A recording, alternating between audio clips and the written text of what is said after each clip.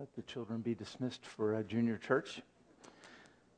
As they go, I'd like you to turn in your Bibles this morning to the book of Romans. Book of Romans chapter 13. We're going to pick up our discussion this morning in verse 8. This morning the topic of our discussion is, it is time to love one another. We're going to look at Romans chapter 13, verse 8. The Word of God says this. It says, "Let no debt remain outstanding, except the continuing debt or obligation to love one another. For he who loves his fellow man has fulfilled the law. The commandments, do not commit adultery, do not murder, do not steal, do not covet, and whatever other commandments there may be, are summed up in this one rule." Don't you love the simplicity of this? Love your neighbor as you love yourself. Love does no harm to its neighbor. Therefore, love is the fulfillment of the law. I want to give you a test this morning. I want to see if you can finish the phrase that I'm going to share with you. Okay? Love is a many splendid thing.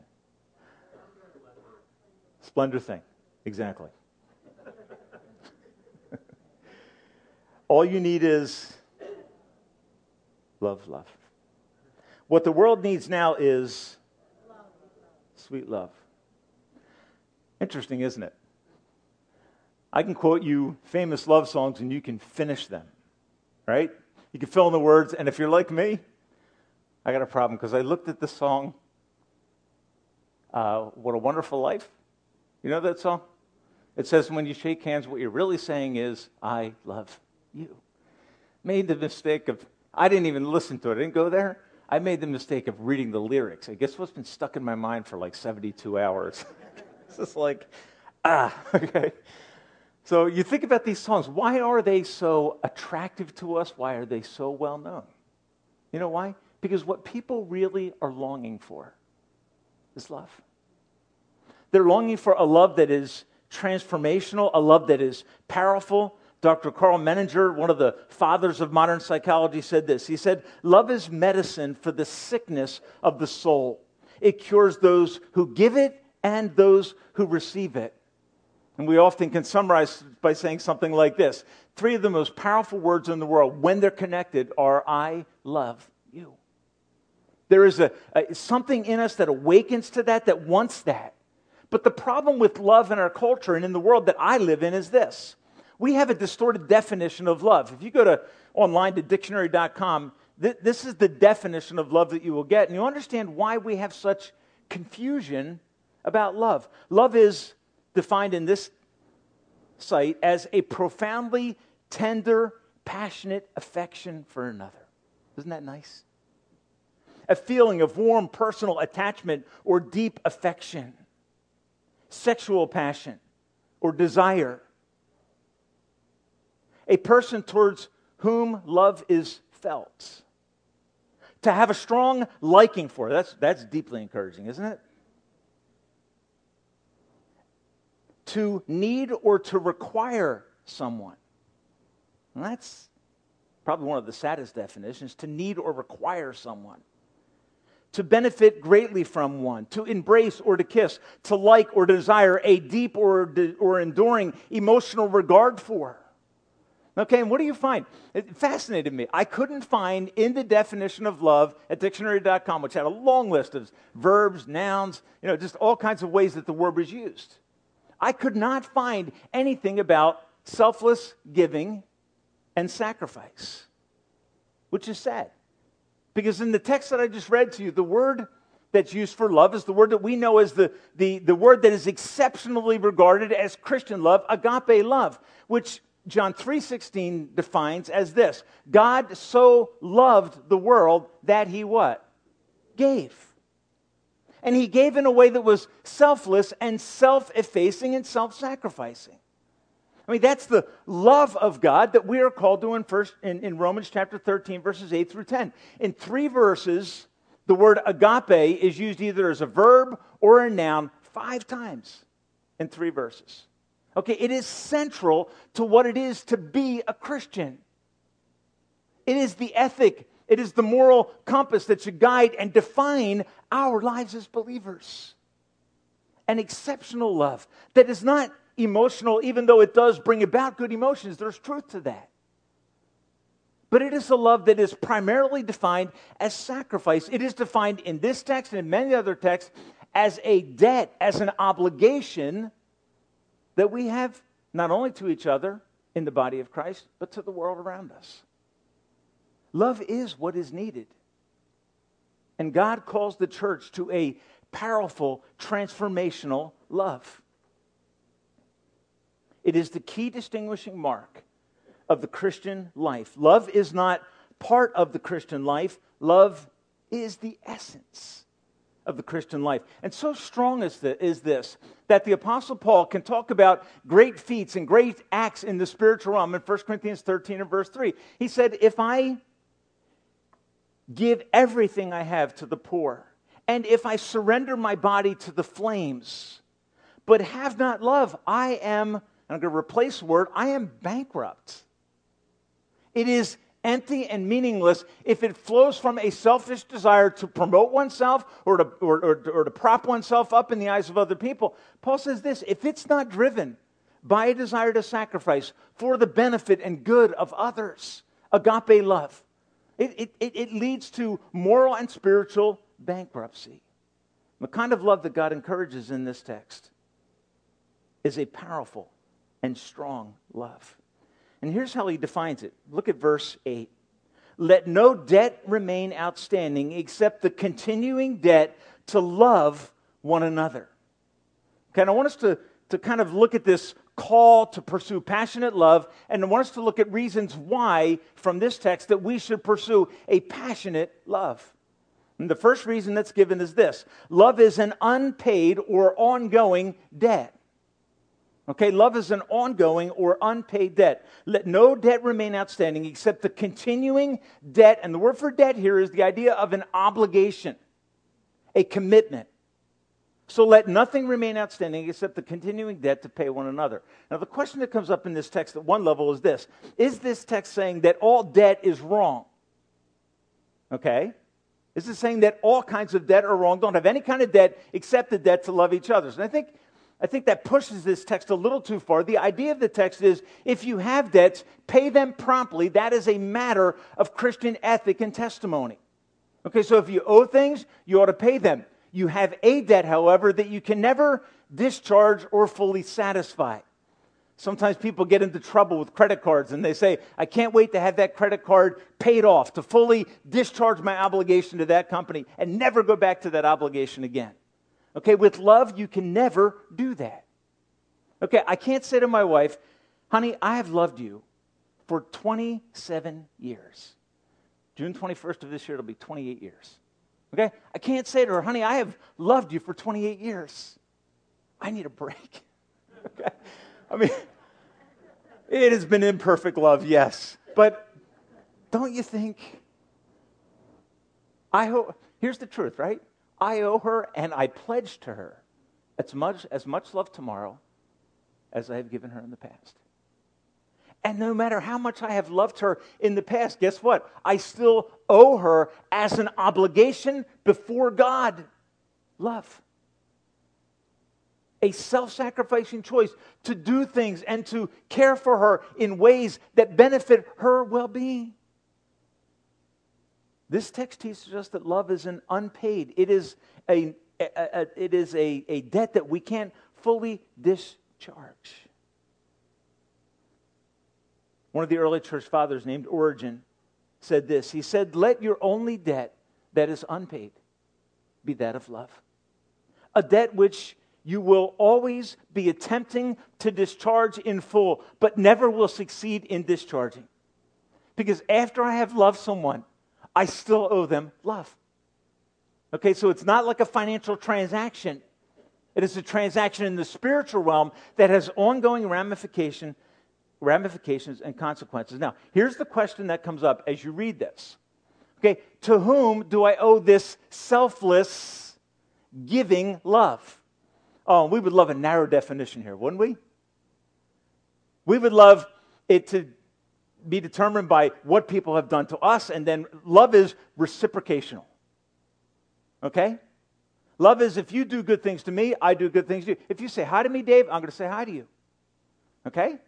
If you invite me to your house for dinner, Mr. Ash, I'm going to invite you to my house for dinner. Here's the difficulty with that reciprocal relationship. Where does it start?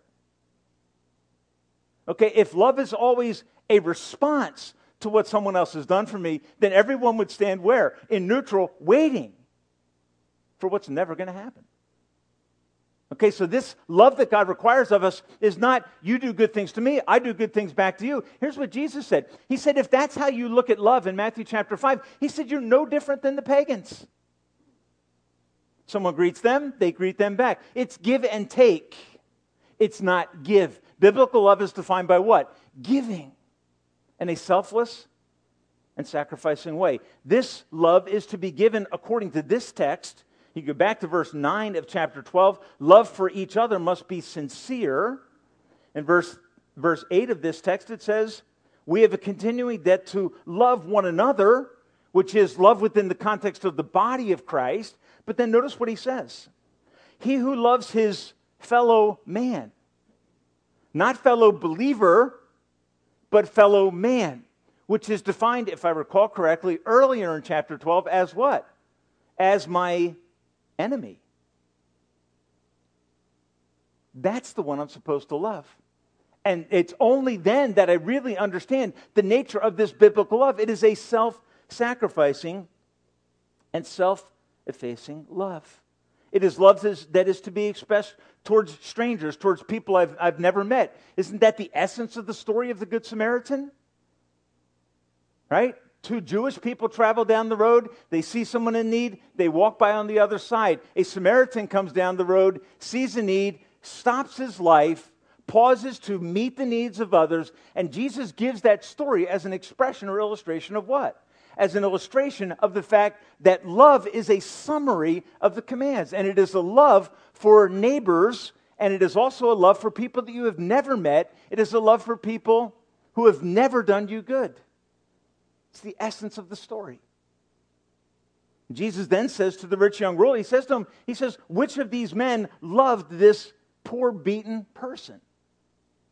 And the guy says, I suppose the one that stopped and showed him mercy. Who did he show mercy to? Who did he show love to? He showed love to a complete stranger who had never done him good. See, that's the essence of love. It looks for opportunities to pour out affection and care and action upon people in need. What drives this love that is an unpaid debt? What motivates it? And I would argue from this text, broadly speaking, Romans chapter 1 through chapter 11, that what is driving this debt of love is the gospel itself. It's what Jesus Christ has done for us that drives us to love others. Paul's point in Romans chapter 1 and verse 14 is this. He says, I am a debtor both to the Greeks and to the barbarians, to the wise and to the foolish. I am in debt to them. Why, Paul? Because of the essence of the gospel of grace that has flooded over the life of the Apostle Paul, undeserved, the worst of sinners, and has changed him. And the rest of his life is lived as what? It's lived as a debtor, a man who owes love to others. That love is not simply a deep down decision that Paul makes in his heart and says, you know what, I just need to be a better person. I need to love people.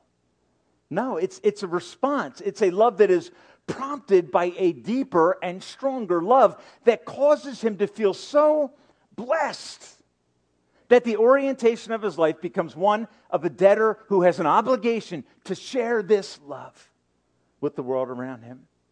1 John 4:11 says it this way. It says, if God so loved us, what's the next word? Do you know what the next word? If God so loved us, we ought to love each other. Same word that's used here in verse 8. It is an obligation.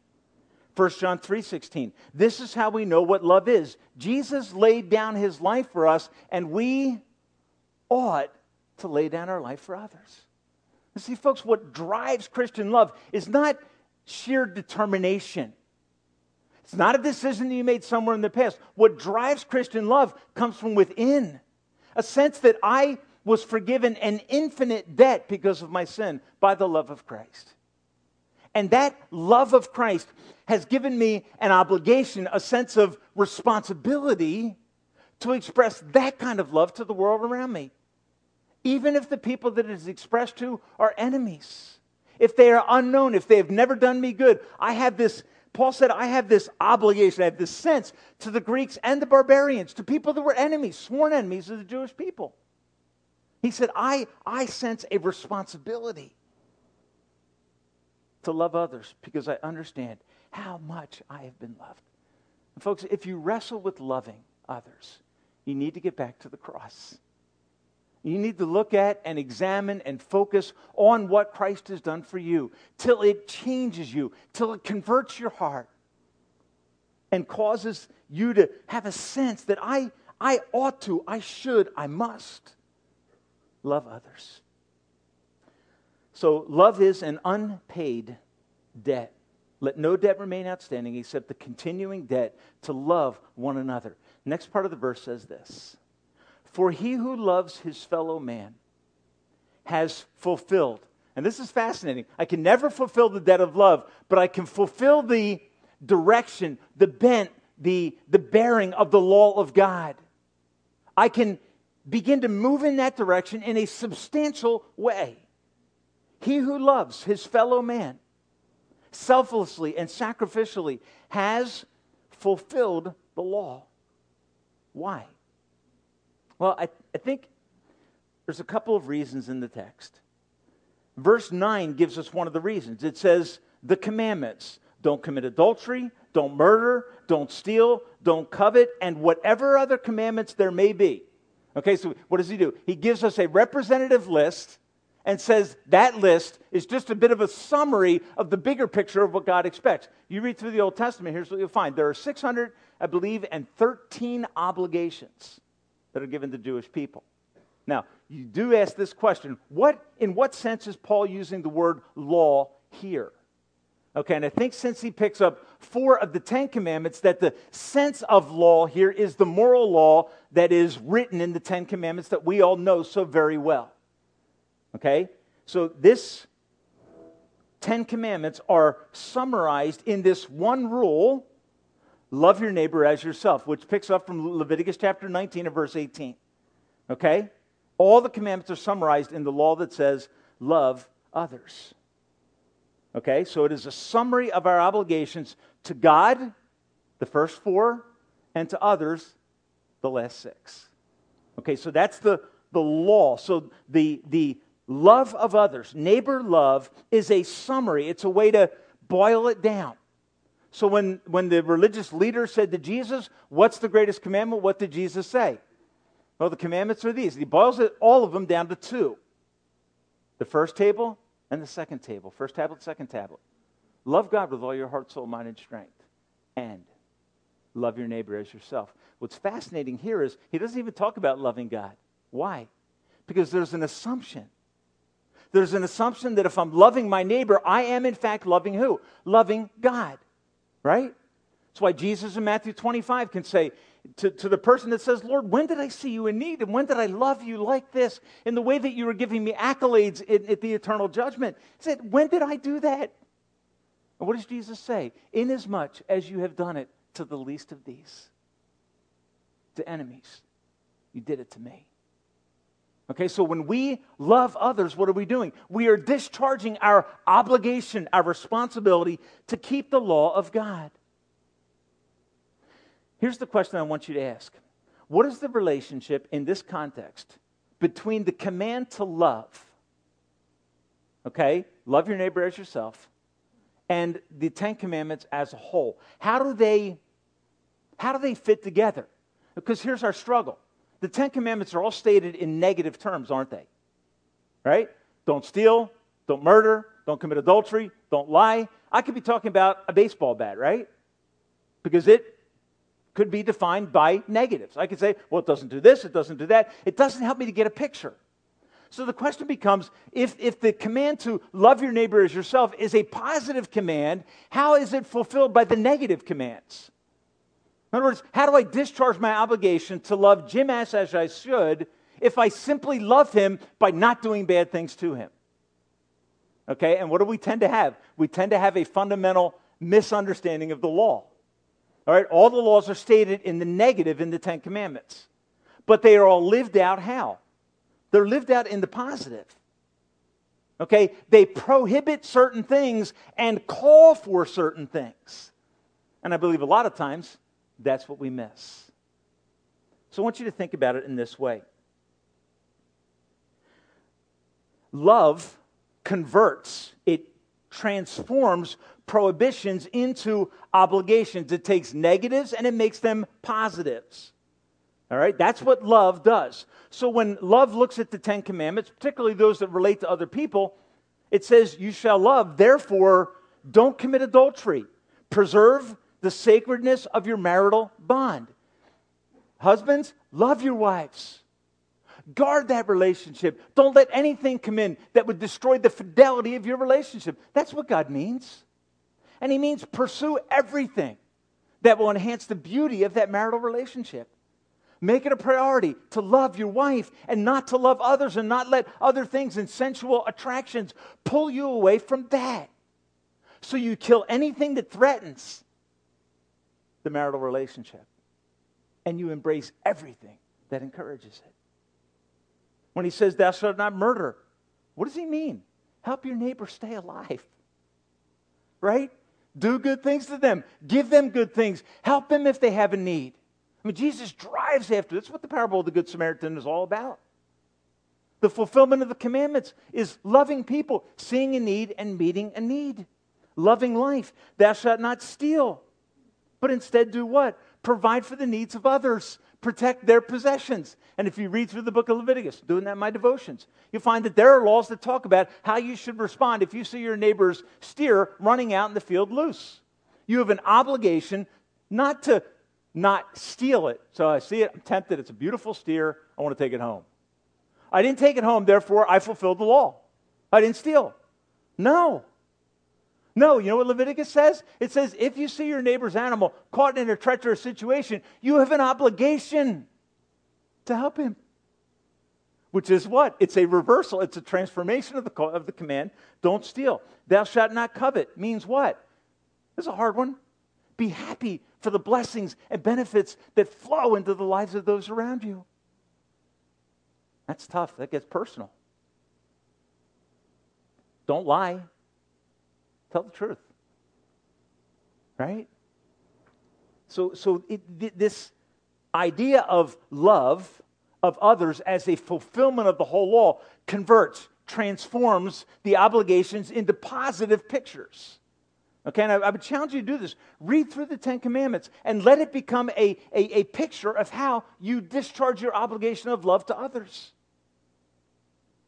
Because as they are converted into positives, they become a powerful paradigm or model for the Christian life. Now, in this statement, love your neighbor, Paul adds this one statement. Love your neighbor as you love yourself. Okay, that becomes the, if you will, the measure of love. This is an interesting statement, isn't it? You want to discharge your obligation to others? Love your neighbor like you love yourself. Paul, under the inspiration of the Spirit of God in Ephesians 5 and verse 33, says, husbands, love your wives like you love yourselves. Most women are saying, yeah, amen. Right? It would be transformational if we loved others like we love ourselves. I mean, this is the measure of this love. And what does it mean? Love them as you love yourself. Discharge this obligation. And when you do this, you're going to fulfill the law if you love other people like you love yourself. Well, loving others as yourself means something like this. And I think these are basic ideas that emerge. First of all, it is certain that a person will love him or herself. Okay, now, I know what you're thinking. Okay, you're thinking, yeah, but I know people who hated themselves. so much that they may have ended their own life. Okay, so what is this statement? Generally speaking, it is true of people that they will love themselves. And there may even be a way in which the most hurtful acts towards oneself are, in fact, a love of self. Okay, it's hard for us to get that. But generally speaking, what is the truth? The truth is this. People have a natural tendency to be self-preserving. As a rule, exceptions to this principle are rare. And here's the other truth that emerges. I love myself in spite of my own faults. Right? If you know yourself and you love yourself, you love a fallen individual. And what happens? When it comes to loving others, what do we tend to do? We tend to think, if they haven't been good to me, kind to me, loving to me, I am not going to love them. Paul's response to that, love them like you love yourself. Love them like God loves you. And in a sense, what is this? This is a radical call. What's the idea? Be as devoted to the happiness and well-being and care and concern of others as you are to yourself. Okay? That's radical.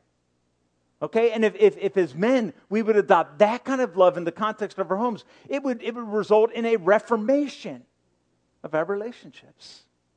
Love others like you love yourself. Pursue the happiness of others with the same degree of persistence and commitment and devotion that you pursue your own happiness. Folks, isn't that what Jesus did? Romans 5:8 says this. It says, God showed his love to us in this. While we were yet sinners, Christ died for us.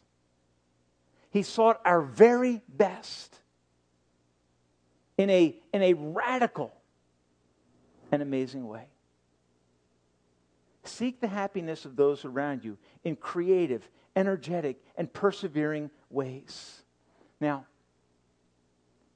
you look at the Ten Commandments, and maybe you have the same response I do. When I read them, I am a failure. Okay? The Ten Commandments strike to the heart of who we are, don't they? They're a mirror, the Apostle Paul says. They're a mirror that's standing up in front of us and says, you didn't do this today, you didn't do this. Now, if you define them purely as negatives, you can typically go, I didn't do bad today. But when you transform them into positives, you will sense a bankruptcy in your spirit morally. You're going to say, if that's what God requires in order to have a relationship with him and to have a right standing with him, I must check out now. I can't do it. That's why when you go back into Romans chapter 8 and verse 4, the Apostle Paul says this. He says, God does a work in our hearts in order that the righteous requirements of the law might be fulfilled in us who live no longer according to the sinful nature, but according to the Spirit. All right, why? The Spirit enables us to do what? To begin to become people who keep the law of God and who in that law keeping are loving people in a way that is radical and transformational. May God help us to love others in this kind of way. May husbands, Ephesians 5:28, love their wives like Christ loves the church. May we love our wives. May we love our neighbor like Jesus Christ loves us. The third thought is this. Love does no harm. Verse 10, Romans 13. It says, love does no harm to its neighbor. Therefore, love is the fulfillment of the law. Now, this idea of love does no harm, okay, I mean, how many of us are going to perfectly live out the law of God? Right? Perfectly live out the Ten Commandments. I think all of us are going to say, you know what? I don't do that perfectly. So what is this when it says love does no harm? It's a figure of speech. Okay? It's something like what we might say, he is no fool. Okay, what are we saying? That person is pretty bright. Okay? Young people may say, well, that's wicked, that's bad. What they really mean, it's like really cool and good. But it's like a reversal, right? So in this text, what does Paul say? Love does no harm, meaning love does good. It's stating in a negative, a very positive and strong, powerful affirmation about the Christian life. Love does no harm. Love does good. It seeks the benefit of others like it seeks its own benefit.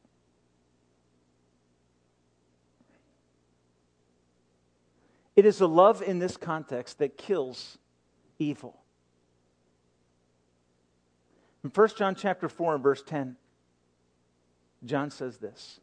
He says, "This is love, not that we loved God, but that He loved us and gave His life as a wrath-removing sacrifice. Beloved, if God so loved us, then we ought to. We have an obligation to love each other. Love does not do harm. So when I can identify negative attitudes in my life towards my wife, towards those around me, what's happened? There is a deficit of love that is growing. And there is a tendency for self-love to be rising. And what does God want to do? God wants to kill self-love with the love of Christ and with the love that we express towards others. Love does no harm. Love fulfills the whole law. So when we love others as we should, what are we doing? We're taking the 10 Commandments and we're putting them into practice. And a watching world is seeing Jesus Christ emerge in our lives. The last thought I want to leave you with this morning is this. Love is witness. It does the greatest good. Love is the fulfillment of the law. If I say it in this way, love brings the law into life and makes it visible. Okay? If you look at Matthew chapter 5 and verse 17, you'll find this statement. Jesus says to his disciples, I did not come to destroy the law, right? But I came to fulfill it. I came to be, Jesus is saying, what the law of God in the Old Testament was pointing forward to and anticipating. Okay, how did he do that? He poured himself out in love, and when he did it, he became everything that the Old Testament law anticipated. Okay, same thing is true for us. When we honor God by obeying the 10 Commandments in positive and negative ways, when we follow the prohibitions and when we follow the exhortations that they give, what happens? We make love visible. All right, we become exemplars or examples of Jesus Christ. We make Him visible to the world around us today by how we live. Love fulfills the law. Love is what the law is pointing to. And when you begin to live this kind of selfless, loving life, what happens? You make Jesus visible to the world around you. And in this sense, we can say love is witness. Now, in Leviticus 19:18, the Bible says, love your neighbor as you love yourself. That's the standard. When Jesus comes on the scene, He converts that statement or transforms it. John 13:34. He says to His disciples, love one another as I have loved you. Okay, what's He doing there? Okay. He just changed the standard. Okay. He just took a weaker commandment, and what did He do? He strengthened it. It's in a sense in Matthew 5, He says, you have heard what Moses said, but I say, right? And what's He do? He takes the command to love from Leviticus 19:18, and in Matthew chapter 5, He expands it. John 13:34, He expands it even bigger. Why? Because on the eve of His crucifixion, He washes the feet of those that are going to deny Him, and one will betray Him. And He looks at His disciples and He says, you love each other. Not like you love yourselves. That's not good enough. Okay? You love each other like I have loved you. Well, that's transformational. Okay, because if you sit down and think about how much Christ loves you, when you ponder that, when you meditate on that love that is spoken of throughout the New Testament, it begins to change your heart. It will break your heart. It will allow you to see our natural selfish tendencies and put them to death. Now, I think it's important that as we kind of draw this to a conclusion, that we make a couple assertions. One is this: we are not saved by loving. Okay, because here's what you could do. You could look at the Ten Commandments and say, if the Ten Commandments are summarized by saying, love your neighbor as yourself, and if I love my neighbor as myself, then I'm in with God, right? I've fulfilled my obligation to do what God has told me to do. Now, Paul will shoot a dart directly through that thought in Romans chapter 3 and verse 20. Here's what he says. Therefore, no one will be declared righteous in the sight of God by law keeping, for by the law comes the knowledge of what? My sin. Okay, how do I know I'm a sinner? Look at the law and demands of God. Compare yourself to them and humbly walk away saying, God's right. Okay, so in one sense, I don't want you to go away today saying, you know what? If I become a more loving person, then God will owe me salvation. If you believe that, you don't understand the cross. Okay, this text is aiming at saying we are not saved by loving, but if you are saved, you will be loving. Why? Because you have been rescued from your sin by the blood of Christ. And that rescue operation of God on your behalf through His Son who gave His life for you, that kind of love, when it is understood, prompts a sense of obligation. I ought to love others. Why? Because I've been loved so much. Or it's a love that will transform your view of others. Jesus died for enemies, and on the cross said, Father, forgive them. That is a love that I don't understand, that I don't know, but it is a love that when I contemplate it, it drives my love for others. It's the idea that Paul's going after here. Another truth that we need to remember is this. Our love of others does not save them. It can point them to the one who can save them by putting Him on display in our lives, right? By loving people that have never done anything good for us, and in fact who may have injured us. That when we love them, it's then that we're putting skin on Jesus Christ. But I think the thing we need to realize is that if in those acts of love, I draw that person, attract them to me, and never point them to the one that changed me, I haven't done gospel ministry and service. Okay? And so we need to be very careful to realize acts of love don't save me. My acts of love and service towards others don't save them, but it gives me an opportunity to do what? When they say thank you for loving me in that kind of a way, I didn't deserve it. What do? We point them to Christ. And we say, you want to know where that love's coming from? That different love of enemy, love of neighbor, that's coming from Christ. He loved me, and I ought to love you. And you have a chance to share with them who you really are. But our love can attract other people to Jesus. So, when you hear a love song, when you think about love songs in general, what's true? They are fundamentally attractive. There's something about love songs that people love. Why? Because it's what people want. It is a fundamental, basic need of humanity. They need to know the love of Christ. And when we live like Him and love like Him, we are sharing with them something that is dynamic and powerful. So I want to challenge you in your workplace. Are you known as a person of love? Or are you, if you love me, I love you back kind of person?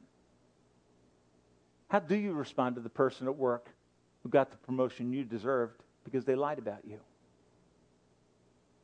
Well, the person that got the promotion that simply just didn't deserve it. But they got it anyhow. Can you love them? In the context of our homes, are we known, gentlemen, as men who love their wives? Who really care about them? And who work at caring for them in the way that God wants us to? In our neighborhood, are we people that love? Are we people that sing the song that everybody is longing to hear but hasn't heard? You see, because when you begin to do acts of love in the name of Jesus, you are giving voice to something that is very glorious and powerful. May God help us to be a church that begins to sense an obligation, a responsibility to love others as Christ has loved them and loved us. Love is powerful medicine for a sick world. The love of Christ is the cure for our sin. And without the love of Christ influencing and affecting and saturating our lives, we act pretty much like the Jewish man that came to Jesus and is exemplified in the people that simply walk by on the other side and don't engage with those who desperately need to know the love of God. Would you bow your heads with me this morning?